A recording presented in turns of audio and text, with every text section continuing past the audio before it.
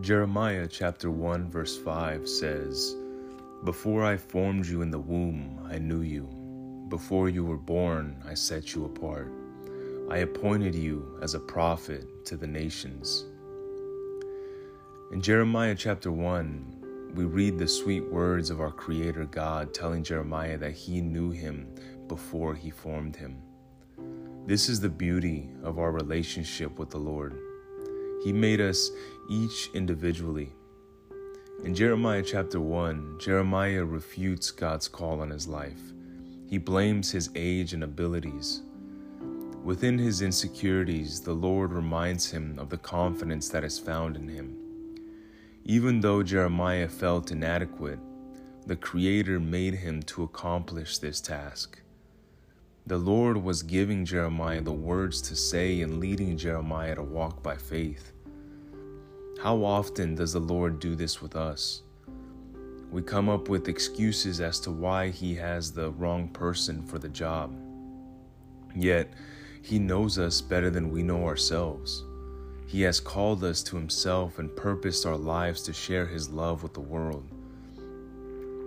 We can easily tell ourselves that we are disqualified when in fact, it is our Maker who has not only qualified us, but who has already given us victory in Him. I think this is the most spectacular verse. It reminds us that even before we were conceived, God knew us. There is a comfort in being known. We desire to be known. He made us, and He knows us better than we even know ourselves. He knows our darkest moments and our brightest days. He chose to come to sacrifice His life so that we could live with Him forever. There is a great love found in our Creator.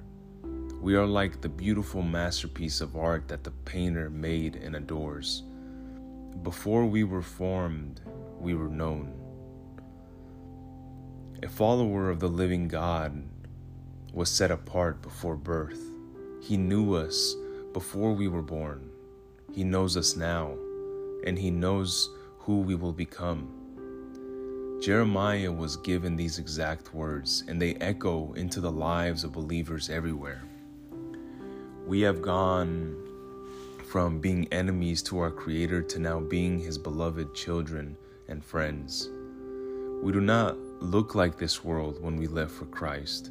We are set apart because of Jesus.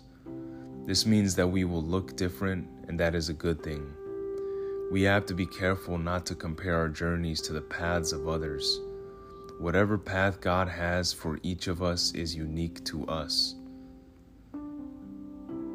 Although this was a specific calling and promise to Jeremiah, we can also learn from it. We are not Old Testament prophets, but we are disciples of Jesus.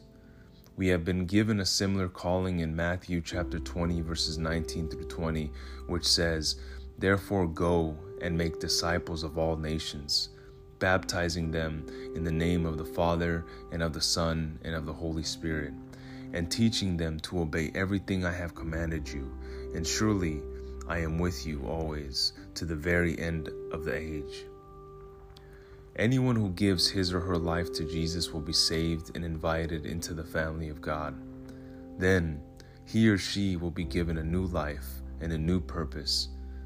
There is a beauty in being called to use our unique individual gifts to share the hope that we have in Christ. How is God calling you to share the gospel of Jesus with the world?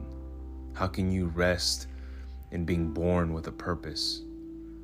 And in what ways can you allow the Lord to remove your insecurities and His confident plan for your life?